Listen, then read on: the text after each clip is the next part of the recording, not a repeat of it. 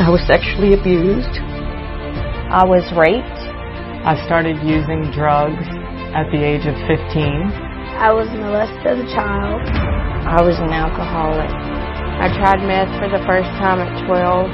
I was a compulsive alcoholic. I lost my kidney smoking crack.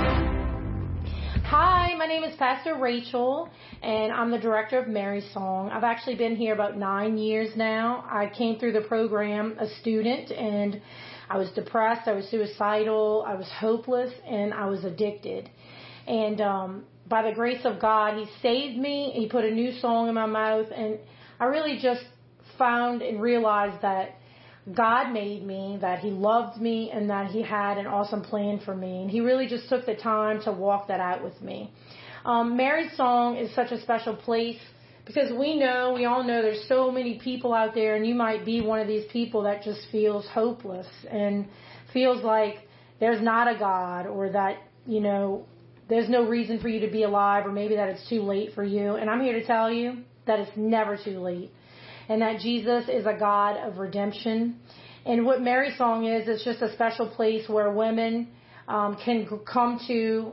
Where we have a safe and loving environment where they are able to encounter the life-transforming power of the love of Jesus and be set free. Today, I have a current Mary's Song girl with me. Her name is Nicole, and she's been here for about 2 months. She has an awesome testimony, and she's going to share a little bit of that with you today. Hey, Nicole. Hi, how are you, Pastor Rachel? I'm awesome. I'm so glad you're here, and I'm just so blessed to have you at Mary's Song. And I'm just going to ask you a couple questions that I think is really going to move people that are listening. Because, we all have a story, and your story is pretty cool. It's pretty intense, and it's pretty awesome. So I just want you to share a little bit about what brought you to Mary's Song.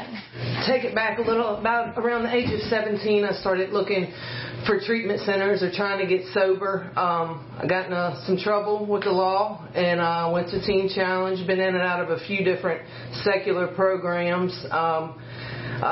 Different times in my life, I grew up in church. I knew there was a God. I knew the God that my mom and them that made me go to church and have. But I never knew Him personally and had a relationship with Him. When I went to Teen Challenge, I started that relationship. But I still wasn't willing to give Him everything. I wanted to hold on to some things. Wasn't really willing to pay the price to be a true Christian, right. Yeah. And different churches that I went to, made it seem it was okay, even. Yeah, and I think we think that the price that we got to pay is bad. And we don't realize actually what we're giving up is the very thing we're trying to get away from, which is interesting. Yes, absolutely. It was the lies. I believe the lies that the devil told me. I lived in fear. It was fear of the unknown, fear of success, fear of anything that... It was delusion. The devil painted these pictures. Yeah. So, but man, through all that anyway, long story short, I've been in and out of jails, institutions, You've been in jail a couple times. A couple times. A few times. But in them places, He preserved me from myself. And even in all that, I can see His hand in it. Like, I couldn't see it when I was walking through it, but now looking back, thank God for it. He saved me from myself. I was, my own. It brought you to a quiet place where you could actually hear His voice. Absolutely. Yeah. So, long story short, I started, went through a treatment center, got out, relapsed, and I thought I was living for the Lord, but I still didn't surrender everything. I still wanted to hold on to the small things, cigarettes. Yeah. I still wanted to date who I want. All these small little things. It's the small foxes that spoil the vine. Yep. And through all that, I lost myself again, and I felt like I disappointed God. I felt like I disappointed my family. I felt so hopeless, like to the point of where, I wasn't using to get high anymore. I was trying to die. Yeah. And God wouldn't let me. God seemed fit, thank God, otherwise. And I would cry out to Him, God, if this all His life has, just take me home, because I'm so sick of hurting my family and getting their hopes up and thinking I'm going to change. And this whole cycle, I had this cycle in my life. I'd do good for a little while, get everybody's hopes up. And not only their hopes, mine too. I believed the lies so much I couldn't see the truth. You probably didn't feel like you even deserved something good. No, absolutely not. Mistakes. That's exactly. It was like I punished myself. It was like I felt like Sabotage. I've done hurt so many people. I've done so much wrong that how could God love me, and how could I even love someone else when I can't even love myself? You know, I was so wounded and beat up by my own sins. You know, it wasn't things really necessarily people did to me. Right. It was you were doing my it to yourself. own, doing it to myself. Because that place of worthlessness. Absolutely. Your identity. You didn't truly know how valued and loved you were. I knew all the word. I knew the word in my head. I knew what the word said, but I couldn't believe it for myself. I could believe it for you. Yeah. You were too far gone, right? Yeah. It was too late. Right. And I believed it for everybody else. I believed God could move in everybody else's life but mine. And because I knew all my secrets, and I knew God did too, you know. And that one night, the people I was hanging out with didn't even want to hang out with me no more. You know what I'm saying? It was that bad. And I remember calling my mom crying. I was like, people on drugs don't even want to hang out with me. That was so good. And that's just how it was. It got real. Those relationships. Yes. Yeah. And they're telling me I have a problem. You know what I'm saying? Yeah. And I was like, God, okay.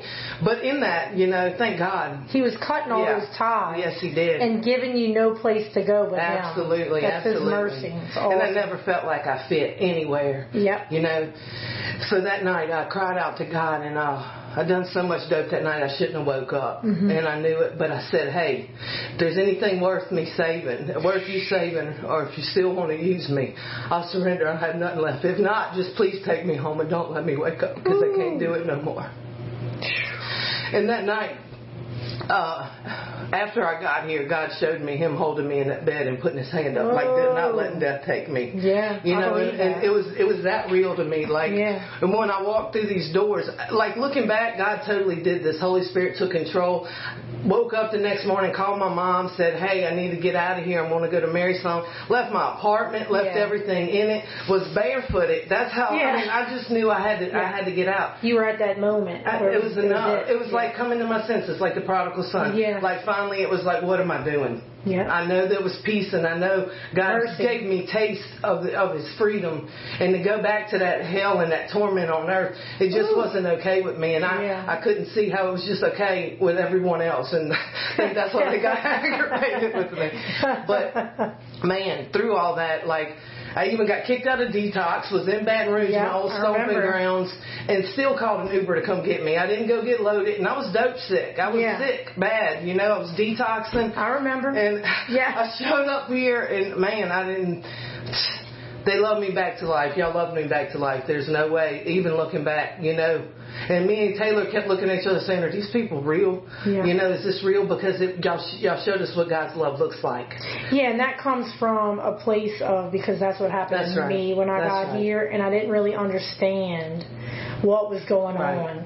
But I was like, this is real. Like, this is legit. I saw a bunch of women living together that used to be addicts, and they were actually like laughing and like enjoying life, you know, and I didn't quite understand what it was, but it was something I'd never seen before. And that's exactly what happened to me. It was like I was loved back to life. You know, of course, I got saved when I got here, so my eyes got open and I began to see that God was real and Jesus was loving me, but He used people too, which was significant for me because I didn't know how to just be a normal human. Right. You know, I didn't know how to have relationships, especially with women. Right. And then all of a sudden, I was living with a bunch of women, and I was just the happiest I'd ever been in my life. And I was in rehab, and I'm like, this is awesome. Yeah. You know, so what would you say was the first time you encountered the love of God when you got to Mary's home? Man, since the moment I walked in the door, but one particular moment, I was at worship, and like I thought I've encountered the love of God many times, but like since I've been here, He just took it to a whole nother level, and it says to glory to glory. Yeah. You know, and like things that I know with my heart now. You know, I don't just know with my head. Experience. Yes. You had the experience. I was worshiping, and He showed me as a little girl dancing in a field with Him in a white dress. And He promised He would restore my innocence. And He showed me, He said, this is how I see you. That is so beautiful. And man, His love just flooded my heart then, and I was like, okay. Yeah, you can't fake that. No, you can't make that up. Because when we come here, we have so much baggage, and we feel gross, and we feel dirty, and we feel ashamed. You know, we don't understand. I know when God opened my eyes, I was like, I realized God was real, but I I couldn't figure it all out in my head. And I remember I was reading my Bible one morning. This is the first time God ever spoke to me. And He spoke to me out of Psalm 34, verse 4 and 5. And it says, I sought the Lord, and He heard me. And He delivered me from my fears. And this is what got me. It says, those who look to Him are radiant. Their faces are never covered with shame. And in that moment, it was like God was saying, hey, I know you. I know where you've been. I know what you've done. Lift your face and look at me. You don't have to be ashamed. I've accepted you. You're my daughter. I love you. And it's like He put His hand underneath my chin and lifted my chin to look up. Because, when we're living in that life, we're so downcast. We're looking down. We're on a mission. I saw in shades of gray. You know what I mean? I know when I got here and I got saved and I got converted, I started seeing in color. And I was like, the flowers are beautiful. The sky was beautiful. I was like, oh my God! Has this always been like this? And God was like, yes. Like, you're the one who just got here. And that was so profound to me because you can't fake that. No. You can't conjure that feeling of love inside of you. And there's nothing like when God speaks to you through His Word or in worship, and He just confirms to you that you're His daughter, that you are whiter than snow, that you are washed, that it's not too late. That's right. So obviously, this question I'm going to ask you is you probably already answered. But is there anything that you're super grateful for? Everything. I'm thankful that He never stopped pursuing me. Even when I gave up on myself, He still seen something in me worth saving. Yeah.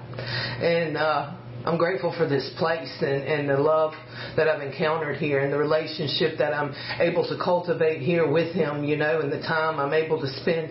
When I first got here, I was looking at it like, here I go to another treatment center. Here we go again. Mm-hmm. God totally flipped that and changed it. He showed me it was a gift. And even if I do nothing else for Him, and just sitting at His feet and just hearing from Him, it's enough. Yeah, and just to be favored so much that you could be pulled out of the rat race and the machine and literally brought into a safe, loving environment where the name of Jesus is exalted, where you can be put in a position to encounter God for yourself and literally cultivate a relationship with Him that is going to strengthen you and equip you to live in victory for the rest of your life and literally walk it out and change those desires. So you're not living a life of every day of wanting to get high and trying to battle it in the natural of just being a good person. That's right. Obviously, addicts have tried to be the good person. It's really not about that. It's about being saved, like the Lord opening your eyes, having a salvation experience, asking Jesus in your heart, Him coming and making you a new creation and giving you a new heart. And that's what it means. He gives you the desires of your heart because He gives you a new heart and He puts His desires in it. So you're not trying to. I don't even identify with being a recovering addict. That's right. I've been made new, and God's taken those desires from me. Now, granted,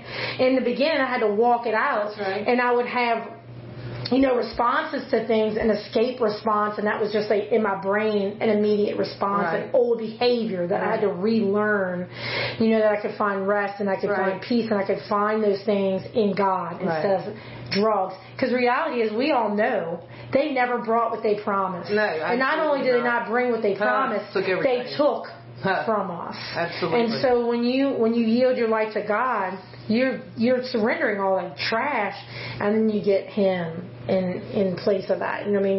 What more can you ask for? And I think so many people just don't understand who God is. We've been taught so many lies in the world. Obviously, it doesn't feed us Jesus.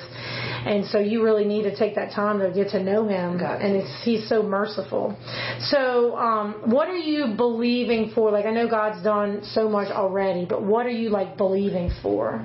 What is something that you hope for? Something you like, and you may know God's going to do it, but you're waiting, something you're dreaming for. I just want Him to, I want to finally walk out the call of my life, I want to see, I know He's promised me from a young age, and I ran from it because, like I said, I didn't want to pay the price. And not just that, show my children, give them a real mother. Amen. And a daughter, for my mom. She stood through it, through it with me, and I just want lasting fruit. Yeah, and I noticed that, y'all, the girls get to make phone calls every week, and I noticed that you have been so blessed because you finally had the opportunity to be the one to actually pray for your mom. So she's been praying for you all these years. And how much of a blessing it is for your mom for you to be on that phone. Well, just to hear them, they want to talk to me today. Before they didn't want to answer my phone calls. Yeah, because we scare them. I know people, when we live the way we were living, a lot of the people in our family just have to disconnect because it's terrifying because they don't know when they're going to get that phone call that we're not, we've died or whatever. I want to ask you this. Is there anything that you would like to say to anyone who may be listening that feels hopeless, feels like it's too late for them? Don't believe the lies of the enemy. He comes to steal, kill, and destroy. He wants to take everything from us, but I promise, if you would just surrender and give your life to the Lord, He wants to bless us and bless us abundantly. It's not about His hand, though. It's about His heart. Amen. And He wants to pursue you. He sings over you. You're worthy. He loves you. And there's things we hear, but man, I know it with my heart today. And I just want somebody to know who is hopeless. Man, God has restored my hope. I wake up with a smile on my face when before I didn't want to wake up at all. I have friends today, and I can be a friend. I didn't know how to be a friend before, but through Jesus, all things are possible. And He's in the restoration business with our families, and everything you lost, it's not lost. It's all gained. If you just surrender your life to the Lord and follow Him. What do you have to lose? There's nothing out there. I've searched every which way, and I promise you, it's all dead ends. The American dream, all of it. It's all smoke and mirrors. It's a delusion. Yeah. When God, man, He wants to prosper us and not to harm us. Amen. And give us a hope and a future. That's right. And just let us, live a victorious life. I'm not a victim. I'm a victor. Amen. And enjoy life and enjoy Him. So, I don't know, maybe there's somebody out there listening that's never had the opportunity to even ask Jesus into your heart. And it's not some kind of religious rite or something like that. It's literally just putting yourself in a position where you're just desperate and you just ask from your heart. And I'm just going to pray a prayer. And I just want to invite you to pray this prayer. And it's real easy. And it's just like talking to your friend. And I just want you to take the time and just repeat after me and just say, Jesus, I'm a sinner and I need a Savior. I am lost and hopeless without you. But I believe that you came to this earth as a man to die for me. And on that cross, you paid for my sins. Lord, I receive your forgiveness. I thank you, Lord, that my old life and everything to do with it and all those desires is dead. And in you, today, I have a new life. I am a new creation in Christ. Fill me with your Spirit to empower me and strengthen me to walk with you all the days of my life and put a desire in my heart for the things of God. Thank you, Lord, for loving me so much. In Jesus' name, amen. Amen. So I just want to say, if you prayed that prayer, you literally are a new creation. Christ has accepted you into His family. And I just want to encourage you to get involved in a church. It's not about going to church and makes you a better person. It's about finding a new community of people who can counsel you and disciple you, teach you the things of God. You have a family, a new community, because we all exist in a community. And a lot of times when we're in addiction, we're just in a bad community. And it's not about bad people, good people. It's just about the motivation and their reason for being here. And you're going to need help, and find yourself a gospel-centered church and get connected and reach out and tell them, hey, I prayed the prayer. What do I need to do next? And if you're struggling with addiction, Mary Song was really an awesome program. Like I said, I came in almost 9 years ago. And now I'm the director. I'm a pastor. I'm a chaplain at Jefferson Correctional Center. That's all insane, like crazy. Like, I never would have wanted that. I never would have thought it was possible. And it's not about credentials. It's just about literally God walking me through all those things. I wasn't even on a search for those things. But He really is a miracle working God. So if you're interested in treatment, we have an awesome program. You can go to our website, marysong.net, and fill out the application. It's like 10 to 15 questions. You hit submit. I'll get it, and I will literally call you back within 24 to 48 hours, do a phone interview, and if you qualify or you fit, we'll take you. It's that simple, and it's really not a lot of qualifications. So God bless you. I'm so glad you listened with us today, and I look forward to talking to you again soon. Tell them bye, Nicole. Bye. We love y'all. Yes, love you. I am redeemed. I've been set free, and he who the Son sets free is free indeed. Now I have hope in the future. I'm a child of God. I'm loved. I'm fearfully and wonderfully made. I am more than a conqueror by the blood of the Lamb and the word of my testimony.